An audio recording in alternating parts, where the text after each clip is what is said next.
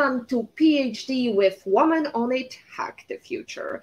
My name is Beata Young, and today's PhD, Positivity Hacks Delivered, will be by our guest, Helene Panzarino. Topic: how can we advocate for faster growing startup ecosystems? Episode 95 starts here. Let me remind you. This is a grassroots community that focuses on women on IT, an inclusive forum of women in startups, technology, and female leaders who are supported by men as well. And I bring a heart to that hustle because empathy is my motto, and empathy is critical when you advocate for faster growing startup ecosystems. Let me just tell you a couple of important mentions I would like to bring to your attention. Applause to Rebel Girls, an 11-year-old San Francisco company that is building a girl-centered media brand through female-focused content, including podcasts and books. They raised 8 million Series A round, led by Penguin Random House, with Common Sense Growth also chipping in. Well done. Congratulations to the nonprofit Him for Her organization for joining NASDAQ to close the markets to highlight their work in accelerating diversity on for-profit boards. Congratulations on helping to place over 100 hairs on boards. And finally, great news, everybody. British space scientist Dr. Maggie Aderin-Pocock, among the women trailblazers in science and tech, for being honored in a new line of Barbies for International Women's Day. Now let's go back to our topic. How can we advocate for faster growing startup ecosystems? The startup ecosystem is a complex and dynamic network that is constantly changing. A study carried out by Columbia and Harvard School demonstrated that even in the most gender progressive nations, investors asked male founders questions regarding scale and numbers, while women founders were asked about managing family and office life. No news there, is there? Helene Panzarino, our guest for PhD 95, mentioned in an interview for FinTech magazine, it's much harder for entrepreneurs to find true advocates. Advocating for faster growing startup ecosystems is essential to accelerate the growth of startups and create a sustainable environment for innovation.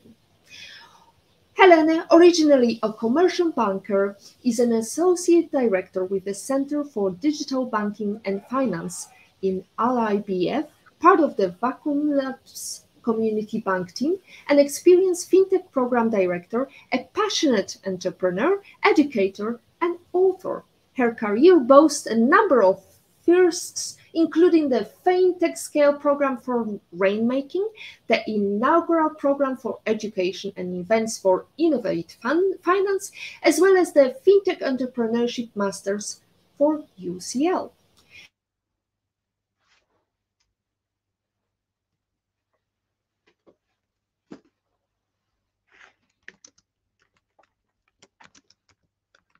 To see women in tech being at the C-suite table.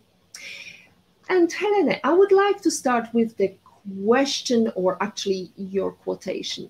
I've steered clear of quotas, but I now think they may have a place. Tell us, what do you mean steering out of quotas, and why do you think it's important to have quotas? Thank you, Beata, and thank you for having me. I think I missed a little bit of the earlier part of your leading up to the question, but I think we're talking about C-suites and female representation in balance. Yeah. Yes, I have always steered clear because I thought, well, the logic of it, the bottom line, the diversity of thought, the fact that so many of the customers are in the same customer base as in female, surely we will get to that point just by natural evolution.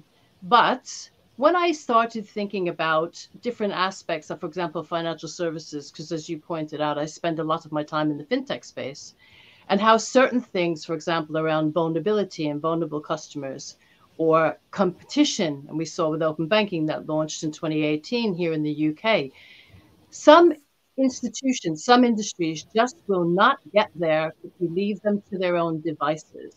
And I think we've given corporate life enough time to get there on its own. So that's why I've come to the conclusion that they need a bit of a help. So if we set some of the quotas, once you start seeing it and feeling it and living it and see the results, then it will just happen on its own. But like so many things, if there is no stick, I just don't think the carrot will work. Mm. Well, we appoint a head of diversity. It's usually a white male, and we let them do all these policies, but deep down, nothing changes. We still have all male panels of discussion. We still have, or as some people call it, manuals. We still have banking, finance industry that is very heavy male oriented. And I am actually attending the Boca Raton conference, and I have to say the number of female speakers is not so high. So definitely quotas is one thing that we can do, because I like to mention the fact that, as our Malta minister once said, Helen, she was mentioning the fact that it's so difficult to change the mindset. It's so much easier to change the regulation, and mindset will follow. And that brings me to this mindset of, for example, when we had the change of regulation regarding people smoking, right, in public places. Everybody was talking about how difficult it's going to be, and all these people oppressed, all these smokers oppressed, that they have to stay outside and smoke in the cold. Somehow nobody died from smoking in the cold. It's quite the opposite. People that were non-smokers inhaling all this smoke were heavily impacted. But anyway, let's dive into the health question, because Helena, you have been on quite a roller coaster, and you mentioned to me, and we just finished talking about the power of surrender. Tell us the story. What's the power of surrender? What's the meaning behind that? Yeah, you think also, for somebody who has been, I've been mostly self-employed for a very long time, where fixing it, always trying to fix something. If something's wrong, you look for the solution. So you try everything, and you rarely look at doing nothing or letting go or letting nature take its course. But it was about, I spent around 2000, and I'd come out of having sold my first business, and I was out of the earnout. And truly, I think my body was just, from the stress, exhausted. So I was training for a marathon, and I was putting a lot of physical pressure on myself. And of course, the body doesn't differentiate between physical or emotional stress. And at some point, literally everything started to stop working. I was very tired, very fatigued. I was sleeping pretty much most of the day. I'd started to lose all my hair. I couldn't really function. And when I went to speak to doctors, they couldn't figure out what it was. They did a lot of tests, but couldn't figure out what it was. So me being me, I tried everything: Chinese, Ayurvedic. I tried any kind of medicine, T-cell transplant, everything. I went everywhere. And then at the same time, while this was happening, my father became very ill, and I needed to go spend time with him in hospital in the States. And so I was there for a few months. And when I came back, I just remember thinking, I'm exhausted and I have no idea why this is happening to me. And I almost, let's say, surrendered to some higher power, whether you believe in a God or a religion or whatever your beliefs are. I just let go and said, I don't know why this is happening to me, but there must be a reason that I've been given this condition, if you like, to help other people. So it transpires that I have an autoimmune condition, which I obviously still have. And that is part of me, and the acceptance of that being part of me. And I didn't fight it anymore. Release the stress. I actually started to get better. I became able to go out and get fitter, and then wound up finding myself getting very fit and helping celebrities and things like that on their fitness journey. So the realization was, if it's part of you, it won't go away. Own it. You cannot fix everything. Sometimes you just have to let it go. And also be open enough and aware enough to know that it's not all about you. That's actually the time I learned what I call the best 4-letter word, which is help. Because prior to that, I never asked for help from anybody. I was giving help, but not asking for help.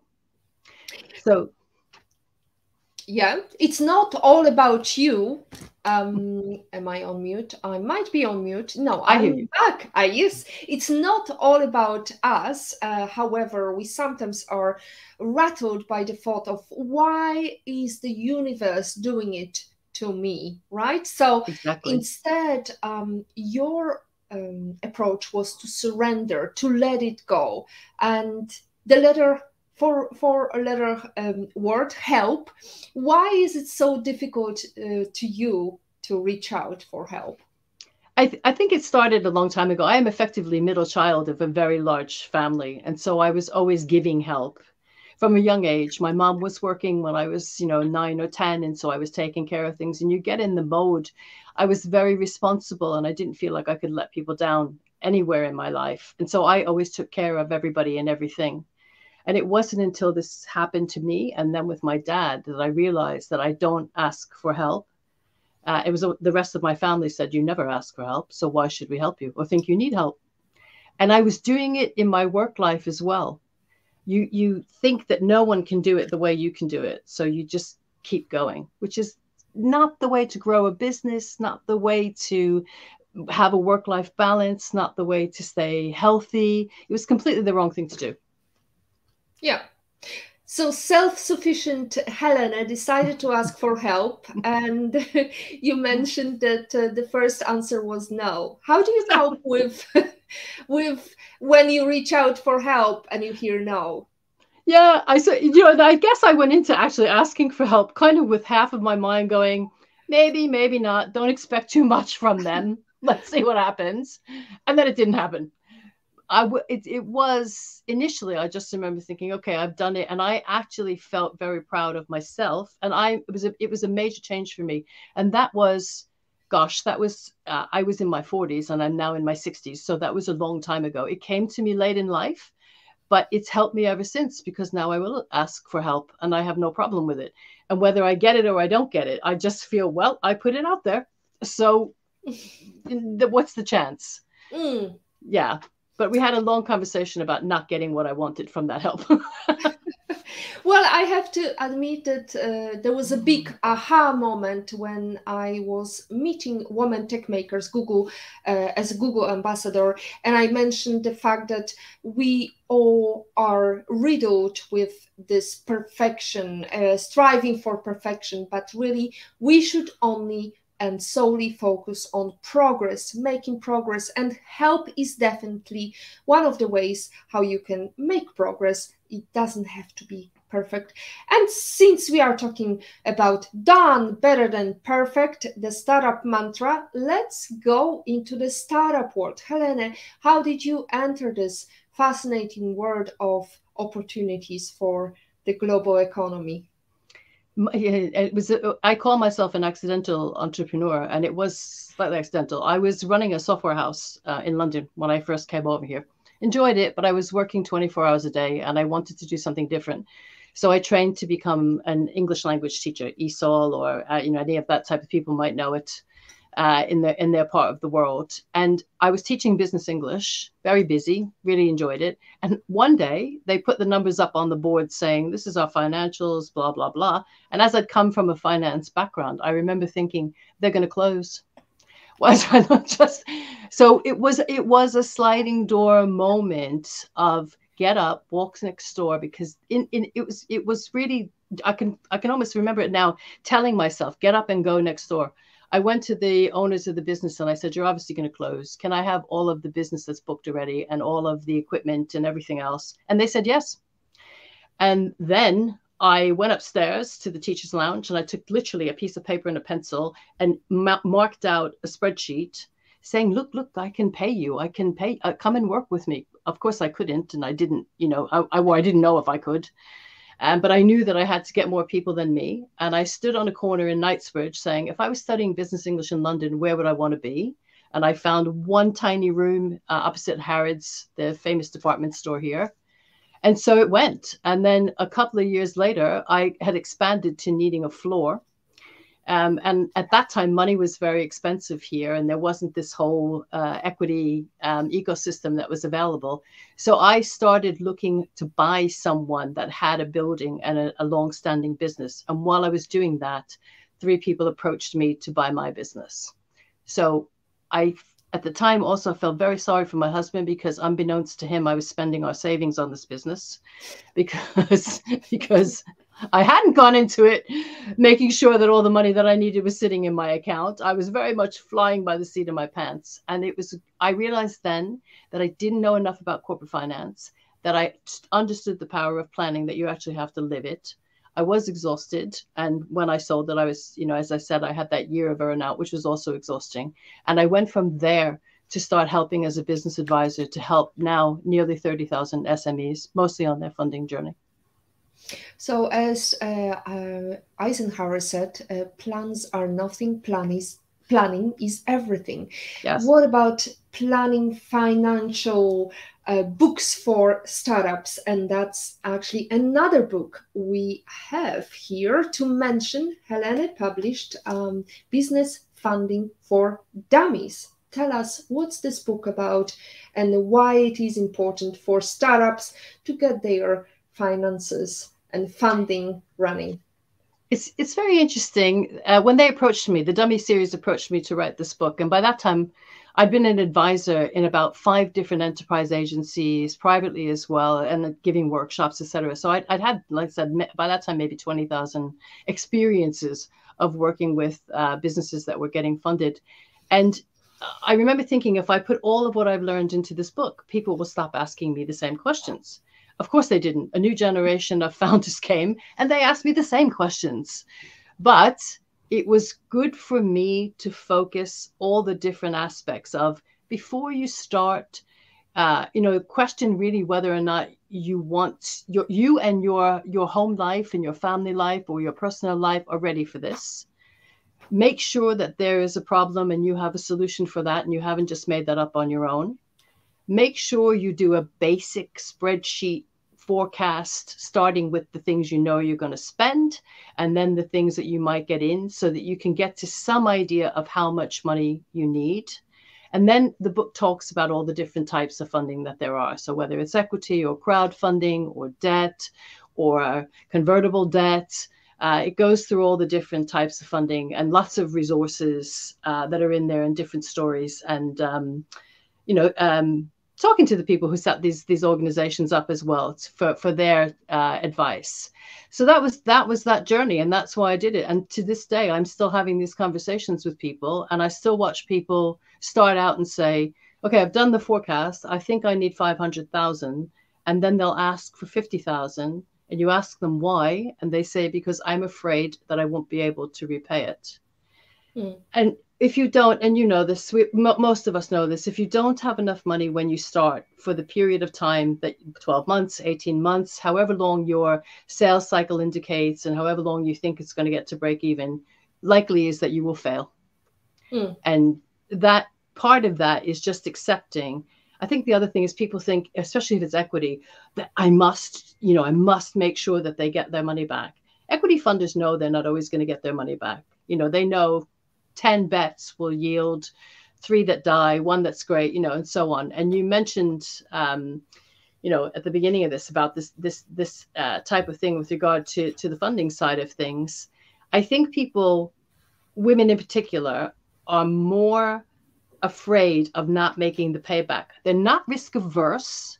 Mm-hmm. You are right about that study where if you answer in the negative to somebody speaking to you negatively, you're less likely to get the funding. And I think that study bears it out. Whereas if you're asked a question in the negative, like, tell me how you're not going to lose my money versus tell me how you're going to make my money make more money. And if you answer in the negative, you're less likely to get that money. Mm. So there's the planning and the knowing, being able to explain what you're using the money for and why. There's the semantics, the way that you answer. There's the confidence. And then there's the awareness that investors are not expecting everything to go rosy. So it's okay if it doesn't pay out. Well, there's the confidence, there's the leadership that is necessary, there's the own your space or own the room when you walk into the investors meeting. But let's go back to the powerful question. How can we advocate for faster growing startup ecosystems, Helene? Do we have one answer that fits all? Well, it's interesting, Beata, because we talk about even the word advocate or sponsor and advocacy. I think what we tend to do, particularly in the startup space, is over mentor and under sponsor. Yeah. So if you think about that, the continuum from mentoring to sponsoring to advocating, or advocating to sponsoring, it's great to have a mentor, somebody who's near you and you can bounce things off, or somebody who's been in your shoes who can help you. It's great to have someone advocate for you in this space. I think this company is worth having a discussion with investor. I've looked through their plans and their financials, and I've spoken to the founders, have a conversation. And then there's somebody who sponsors you and is much more active about saying, I'm going to put you in that situation because I trust that you have what it takes to be there. And it took me ages, and I mean ages, to work out. So there's 2 points in my career, my employed career, where I had somebody who was my sponsor, and it was like a penny dropped, because you realize it's great to have someone to bounce things off, but it's even greater to have an agreement with somebody where I will do what they need from me, and I'll say this is what I'm doing, and they will, on the other hand, have the faith in me to put me in the right position. Much more powerful than a mentor. Oh, absolutely. Well, we've been both involved in the startup ecosystems. Me back in 2013 in Poland when we built Mission to Run startups. And one thing that people were trying to replicate very badly was having all these mentors who've never opened business, who were only working 9-to-5 corporate jobs. And really, of course, they could tell you about books, they could tell you about how to run a company, but not so much opened the door for you. And one thing that I have to mention here, not only about advocacy for women, but also advocating for startups, starts with not asking a question, have you done this, have you done that, but actually saying, well, I spoke to so-and-so and I suggested they meet you, and here is a meeting set up. And that way you can be truly an advocate for a startup. That's one of the takeaways from this discussion, Helene. So Rainmaking Loft and Rainmaking program, tell us about that. How did that develop? That was lovely. and actually, on the mentoring side, Rainmaking, some people will know as the parent company of Startup Bootcamp, and many people will be more familiar with Startup Bootcamp. So Nectarios Theolios, who was the CEO at the time and who is a wonderful, wonderful advocate and sponsor and a wonderful person, came to me at the time and said, we're evolving this startup program and we need to move into FinTech Scale. And at the time, there really wasn't anything globally that existed. He said, I kind of have, half a piece of paper, right? Half a piece of, not so totally blank, but half a piece of a paper where we have the existing program. And we need to figure out where we're going with this. I absolutely love a blank or blankish piece of paper. I had the same thing at Innovate Finance when I went there, because this is the trade body for FinTech. They didn't have an education and events program. And to some extent, I had a similar thing at Grant Thornton when I was helping them to get equity out to the FinTech startups. So for me, it was one of those wonderful moments of speaking to lots of people to get input from the whole of the industry, the banks, the end users, the mentors, the tech people, the regulators, everybody. And within a period of so this was November 2017. And by January, we had rolled out a new program, and which was usually would take the better part of maybe 9 or 10 months to get a new program out. And there was no equity exchanged. It was a certain sweet spot of scale up that could only be invited to be on this program. And it was a very tight, live 8-day program. So we'd done work before that. We'd screened people. We'd had interviews. We'd spoken to our banking partners, etc. But the live sessions were only 8 days. The difficulty was for the banks and the financial institutions really to make quick decisions in 8 days, because the way it was set up was you give us a challenge, maximum 2, that you're trying to achieve, and we will find the companies that could potentially fulfill on that. So they were much more mature. They had enough people. They had enough money in the bank for runway. They had some experience working with large institutions before. They had some frameworks. So it was really geared for speed. And it was interesting that the party that coped less well was the financial institution, because they were used to 11-month programs, dragging it out. And I'm so proud of what we achieved. And the team was very small. There were only 4 or 5 of us. Nectarios was a fantastic advocate, sponsor, protector, enabler. He gave us everything that we needed. And he also allowed me to bring people into the team who had no experience in the space, but were incredibly organized and had a different point of view. And it just worked really well. And some of the people who've gone on, Trin Linamagi, you may have come across Trin. She's now got part of her own investment firm, because that's what she wanted to do. C Ventures for investing in women. Or Catherine Dworkin, who left to set up her own communications agency. There were some amazing people there. And the companies went on to the US, to Australia. I've kept in touch with many of them. So I was very proud of that. So, Helene, one thing that strikes me here from this discussion, you've done it all. I mean, you've written a book, you've advised fintechs, you've advised on startup programs. How do you do that? How do you learn? Is it by tinkering and playing, or do you do a lot of background learning? That's very interesting, because I've had my own experiences, and I suppose because most of the time my initial contact point is around finance, and people. For me, I tend to be. I call myself, a dot connector. I'm good in operations because I can see a bit from here and a bit from here and a bit from there. So whether that's people or finance or go to market or whatever it might be, and I call it range of experience has given me a window into many different, whether it's fitness or fashion or technology, banking, many different industries. And so, yes, I'm able to go through the format, but I'm also able to understand a lot of the industry. And having been a startup, I can empathize with the founder as well. It's something that people will always say when people are starting out in their careers, you got to focus, you got to go down on, be very focused. It's the only way to succeed. And for a long time, I was criticized for being that jack of all trades and master of none kind of person. But actually, I think that's my superpower.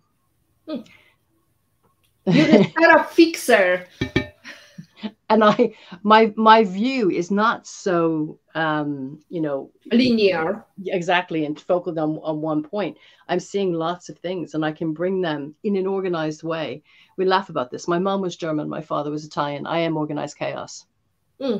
Renaissance Helene Panzarino with this Italian background definitely helps as well. So we talked about financing for startups, and since we talk about banking industry, we've been rattled by some Sesame Street does financial meltdown, and this week's letter for bust banks is S. And one thing I wanted to discuss with you, Helene, in case you missed, the viewers, in case you missed it, Wall Street Journal ran an op-ed titled "Who Killed Silicon Valley Bank?" And columnist Andy Kessler is essentially blaming the collapse of Silicon Valley Bank on the fact that they had diversity on their board. Let me quote. In this proxy statement, SVB notes that besides 91% of their board being independent and 45% women, they also have 1 Black, 1 LGBTQ, and 2 veterans. I'm not saying 12 white men would have avoided this mess, but the company may have been distracted by diversity demands. What do you say to this toxic trivia here? When I read it, I was speechless, because I can't believe, forget about people talking about being woke and everything else, forget about it, that somebody just being so illogical about that makeup of people and the ending that came. Not one didn't have anything to do with the other one at all. You know, I think if I think about their board or their C-suite, and it's I think she can quote me on this, but I think we can read that they didn't have a chief risk officer for something like 8 months. You're long, and you can see that interest rates are going up. Powell at the Fed, or here Andrew Bailey at the Bank of England, were very public about the fact that they were driving up interest rates to try and get inflation under control. That wasn't a surprise, and I appreciate the fact that it steamrolled and it happened very quickly when it happened. But the signs were there, and part of a board's responsibility is to make sure that everything is being addressed that could potentially be that problematic. So I would love to have been part of a fly on the wall when some of those conversations were going on. But I don't think you could blame it on diversity being a distraction. I mean, other things might have been, but no, that's not it. That's not it at all. No, it's quite puzzling why anything like that got published. Anyway, speaking of the Cassandra syndrome, why don't people listen to facts that are backed by gut? One of the most frustrating things that you have experienced. Tell us about that, Helene. Yeah, at one point I considered changing my name to Cassandra. Go back to the Greek mythology story. You know, she was let's say blessed with prophecy, with the gift of prophecy, and then cursed because the curse was about no one listening to her. And it is frustrating. And there have been times in my career where, partly because I'm listening to all the signs that are on the wind, and partly because I am that kind of a range person and I'm reading lots of things and watching lots of things. In 2016, for example, I remember thinking we must speak to the community banks. I love a community bank and a credit union and all that size of financial institution. We should start speaking to them and stop speaking to the tier ones who have been through so many programs, accelerator programs, entrepreneur in residence. The tier ones think they can do it themselves. So let them get on with it. Why make your life hard? Whereas the smaller banks, really, they hadn't been through this digital transformation. They didn't have the same IT departments, the same amount of money, etc. And we could help them. And for years, people were saying, what is she talking about? And now I look at, and I'm so proud of all the community banks, for example, in the US, and the building societies and mutuals here in the UK, who have come together to work with fintechs on partnerships, come together to get their own investment funds, come together to get their own accelerator programs. They've learned so rapidly because they are that next close, authentic level of finance for many people. And the credit unions, although sometimes the relationship between those banks and the credit unions is a bit not as smooth as it could be, the credit unions now, every day I see on television people saying, well, if you're not going to get a loan from a traditional bank, go to your credit union. People are going to start to wake up to what a credit union is, and they also need to look at their technology, for example. But again, 2 years ago, I was saying credit unions, part of the time you get pushback is in a commercial environment. People will say, look, they don't have enough money to buy the technology or participate in the program or whatever it is. But you have to kind of think of different ways where you can do things in kind or work out a different finance structure so that you can help them earlier on. And for me personally, it was very frustrating because I could see it a long while ago. Right now, I'm looking at financial vulnerability and financial vulnerability as a precursor to potential fraud. I've been having this conversation for the better part of 6 years about financial vulnerability. And now in the UK, we're coming to the consumer duty being regulated in come July time, and everybody is suddenly thinking about it. If you think back to 2009, 2010, post the financial crisis, many people were vulnerable, but there was no support system and no recognition of it. We've changed now through COVID, and we're much more aware of trying to help people, which, let's face it, for the financial institution is also a win. But again, for 6 years, I've been talking about it, but it wasn't on the priority list of most financial institutions. It is now. So I always have to wait, and I find it quite frustrating.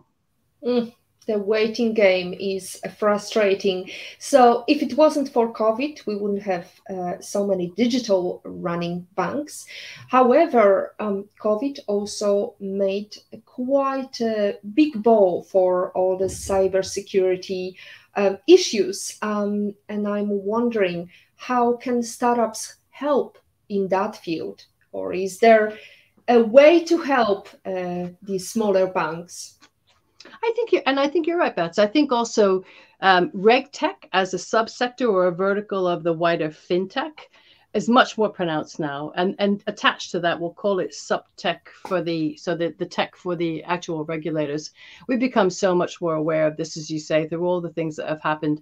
The UK is quite well known for being having a lot of fraud and a lot of scams going on. So it's very much in the fore of many people's minds. And I think that the smaller startup or the scaling RegTech business can be a great help to the smaller organizations in partnership with them, or using technologies like APIs to plug in, but also to the regulators for learning, for discussing, for consultation as regulations form, and also for the regulators themselves, who also have a need to get timely information so that they can speak to nefarious operators much more quickly and take them out of the market. So I think it's a good moment for people in this space. Great moment for startups to bring that opportunity and tackle that challenge.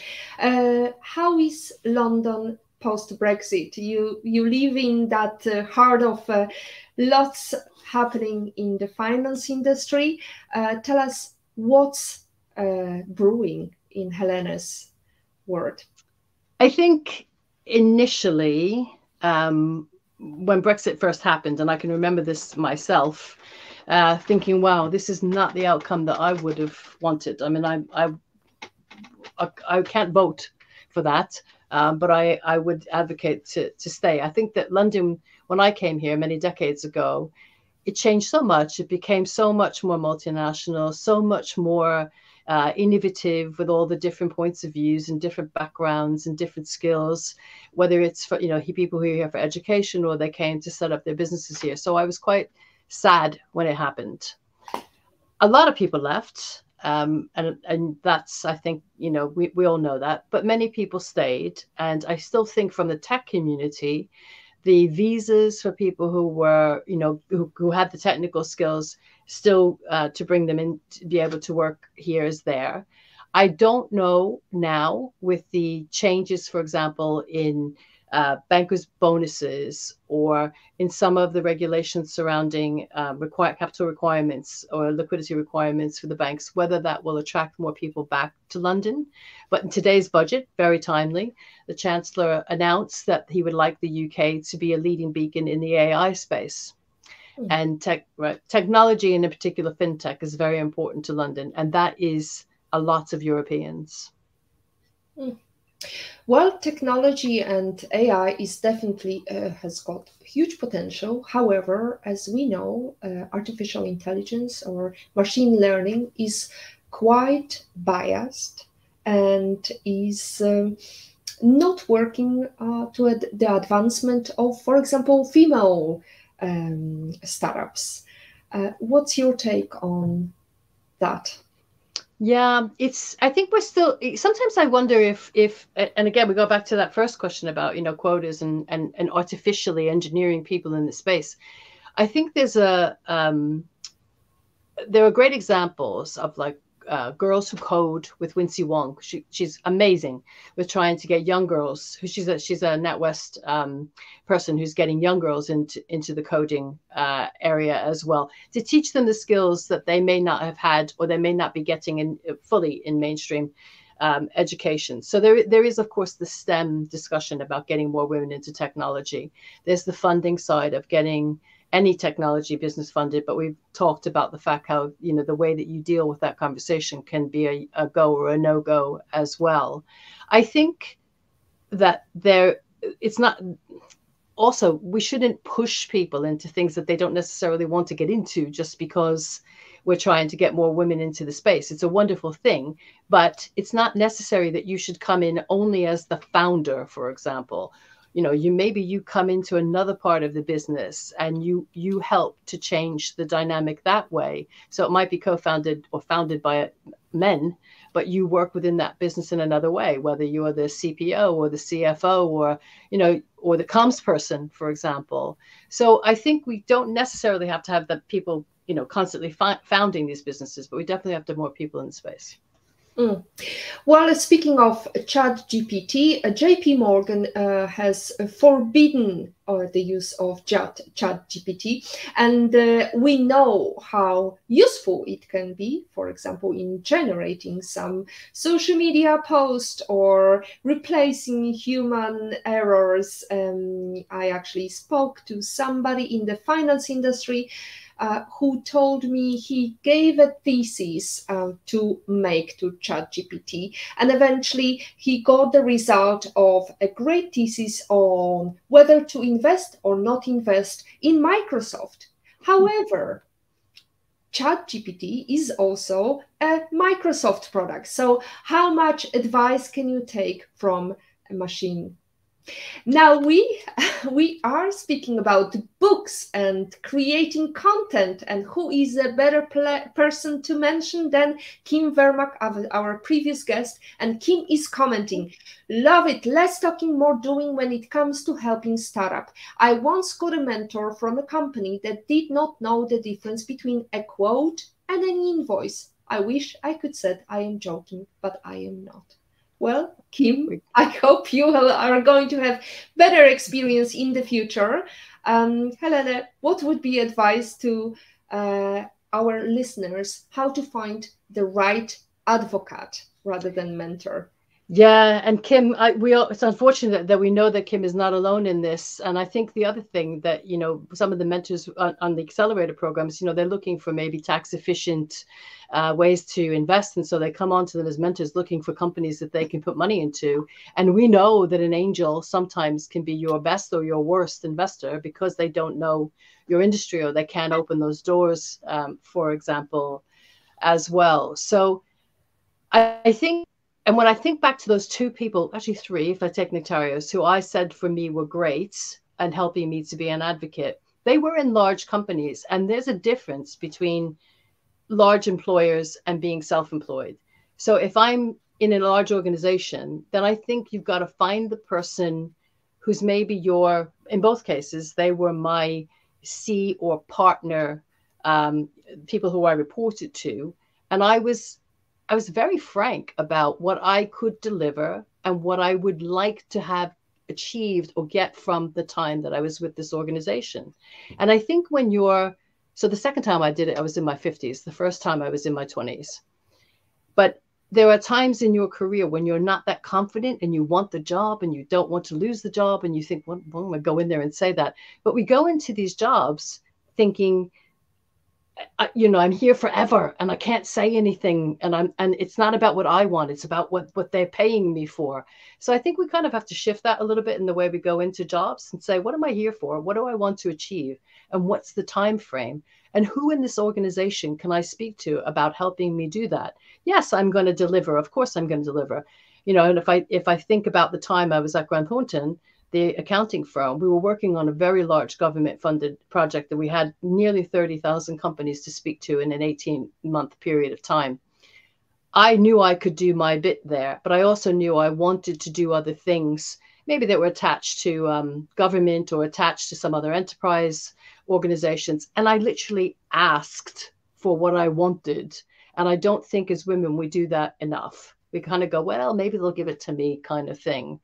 Now, in the self-employed world, it's all too easy for people to come to us and say, hey, I think you'd be great for helping me. And you think, yes, I think you're probably right. I would be great for helping you, but I'm not quite sure what I'm getting back because this is a two-way street. So we have to kind of look in our own networks. You have to, go back to help, right? Ask people, I really want to try and do this or achieve this or write that or work in that space. Do you know anyone, and can you make an introduction for me? It's really straightforward, but we forget to do the basics. The other thing that I've recently taken more advantage of getting involved in is my alumni network. It sounds crazy because I graduated from university in 1982, I think. But I went to the University of Pennsylvania, which is obviously associated with the Wharton School. And for a long time, I just kind of didn't really think about it. And then suddenly I thought, you know what? Lots of people in FinTech are in this space. I'm just going to start reaching out to them. And it's been lovely. So we sometimes have it right in front of us, but we don't see it. We sometimes have it in front of us, we don't see it, and we don't try to ask for help. Nectarios, Violios, I hope your ears are burning because Helene has got lots of time for you. So what we talked about today was the fact that we can achieve things. Sometimes it's okay to step back and rethink your strategy and let it go to whatever problems you're facing at the moment, because sometimes universe is really redirecting our path. Right. What is a #1 book you can sit and think, oh, I wish I read it before I started my career, Helene? I love this book. I'm going to hold it up. It's called Range by David Epstein, if he's listening as well. This goes back to me saying, everyone's saying to me, you've got to focus, you got to do one thing. The only way you're going to be successful if you do one thing.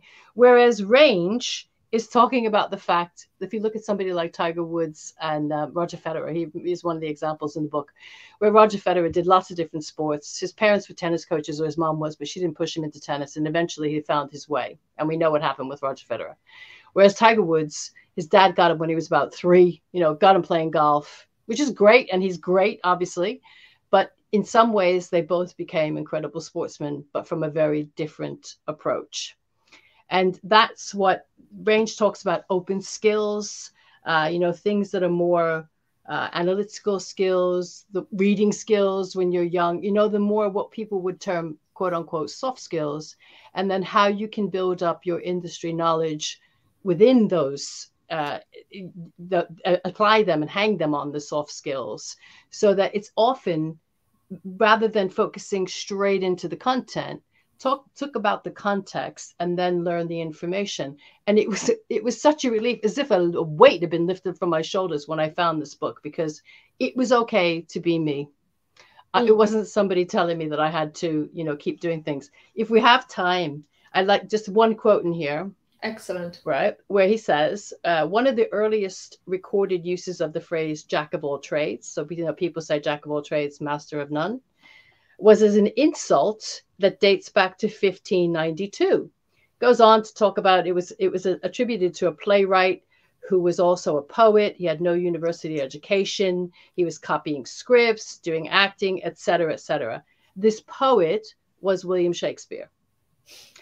So, and then the phrase is actually, a jack of all trades is a master of none, but oftentimes better than a master of one. I rest my case. Excellent, Helene. I'm glad that you're jack of all trades, because if it wasn't for that, we wouldn't have you today on the show. And actually, it was Alessandro Hattami who recommended your great presence to have on the show. So you published a book with Alessandro. Tell us about that book. That's right, Alessandro. We were just talking about this yesterday because it's come out in Italian now, and there was something in La Repubblica, a critique of it as well, and in China. So I had been speaking to Kogan about reinventing banking and finance, and I knew that Alessandro would be a great person to write with. The writing process was amazing with him.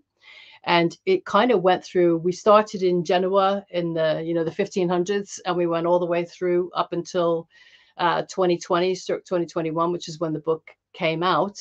and was very well received within the industry. The first half of the book is all that journey from relationship banking being so intense, technology, how it changed, industrial revolution, etc., the IT revolution, and digital enabling you right back to that hyper-personalized relationship again, but also a little bit moving into big tech, super app, who will be the winners. And the second half of the book was like a travelogue. If you landed in New York or Tel Aviv or London or Paris and you wanted to get into fintech, where would you go? Who would you speak to? So the second half is all interviews and giving you places to go, references and resources, because I'm very much, I want to empower people. So that traveler who winds up in New York and wants to be in fintech, go here, speak to these people, and get started in it. And it was a very intense time of writing, but I'm super pleased with the way it's come out. From Helene. Now, we talked about how you like to work with a blank sheet of paper. However, I like to always ask this question about Eleanor Roosevelt once said, "Women are like tea bags. We don't know our true strength until we are in hot water." In life, how are you in hot water, Helene? How are you brewing? Yeah, it's true, isn't it? And whether that's in a work environment or a family environment, or in my case, in a health environment, you do. I think that phrase of people saying, "Oh, you're stronger than you think you are," it's not necessarily a great thing. I mean, you shouldn't make yourself put it all on yourself. I think if you have a great team that uses the data and analytics to back up the things that you're doing with a heavy dose of gut and instinct, you communicate well, you all know why you're doing it, and it's an honest communication. You know what you're trying to achieve. Hopefully, when things do get heated up, you have each other to work through it with as well. And for me, going back, we've come full circle again. I experienced it from health. I experienced it from work. The times when, especially in 2008, when, I really wondered if I was ever going to be able to earn a dime again, because it was terrible at that time. You do find your way if you can find a way to ask for constructive help. The other thing on that is, don't expect too much. It's not your right to have somebody's time. And I saw a post recently from Nina Mohanty, who has now created a finance solution for refugees. She was so annoyed that somebody she was trying to help with a funding deck expected so much of her. And that's true in the mentoring relationship, I think. People forget that it's two-way and there's an expectation. Go in with gratitude, go in with an open ask and transparency. Don't expect too much. And also make sure you surround yourself with good people. And finally, we talked about it before we went online. The worst that can happen after you ask for help is no. Definitely, technology helps us in many ways because your network has networks. You can always support people that you want to get support from before you ask them to support you. Yeah. Now, can you please give us your life lesson quote? We've heard some quotation from the book, but what's your life lesson quote and how did it impact you? Okay, so I'm going back to Albert Einstein. The measure of intelligence is the ability to change. So you grow up with somebody saying, you must be a lawyer, you must be a doctor, you're a child of an immigrant. And it's all about the intellectual and educational achievement, which, I found quite stressful, even if it was successful. What I didn't really think about was having enough information to be able to be comfortable adapting to change and being agile. And in the startup world, as we've been talking about, or in the scale up world, everyone talks about pivot, everyone talks about being agile. It's more about that than it is about the knowledge that you have, because you can get that from somewhere if you need to. And I think for Albert Einstein, who we know as being very intelligent, to say that, it worked for me. Well, change is inevitable, which brings me today to the panel discussion I had and things that I heard from Donna Brazil, who said, What's normal? Well, the answer usually in America is, well, normal is a city in Illinois. So one thing, you can definitely embrace change. Don't be afraid of change, and be ready to accept the new normal, new norms that are existing. For example, remote working, which is so great for some people, of course. For others who can't change it, change your attitude, as Maya Angelou says. Helene, it's been a pleasure to host you in today's show. I am really grateful for your time. Imagine the pandemic is over and all the stress about traveling is over, and you can invite any person in the world to have private breakfast anywhere in the world. Who would you invite and where would you go to? This will sound a bit off the, you know, it's not Michelangelo or somebody like that, which you might think. It's a woman called Diane Hendricks, who is at ABC Supply Company, which she founded with her husband in Beloit, Wisconsin, which is a small town. And why? If I read her story, and she's actually, I think according to Fortune, the wealthiest woman in the States. She left school as a teenager. She had an early pregnancy. Her husband left school. They started a roofing company together. They kind of realized early on, this is the 70s, I think, that there was a need for centralizing information for everybody and product for everybody in the space. And yet they wanted to do it in this small town in Wisconsin. And she's gone on to create ecosystems for businesses there. Her husband died and she carried on. And I would love to speak to her about being a woman in that world, what it was like in that time in America to be pregnant as a teenager and to leave school and all that, and why she felt so passionate and so positive and sure that the small town would have the talent to be able to, in her case, it's the building trade, and to train people to bring this to life. Of course, she had the finances for that, but you still need the people to be able to do that. So I'd really want to sit down with her and chart her story from teenager with baby, leaving school, all the way through to being the richest woman in America. There you go. Another jack of all trades, brought to you by Helene Panzarino. You don't have to play masculine to be a strong woman, Mary Elizabeth Winstead said, and definitely it goes for Helene and many women, since it's Women's History Month and we can always celebrate them 365 days a year. And as always, our positivity quote comes from Positive Thinking Only and goes, look for something positive in each day, even if some days you have to look a little harder. Helene, it's been a pleasure to host you in our show.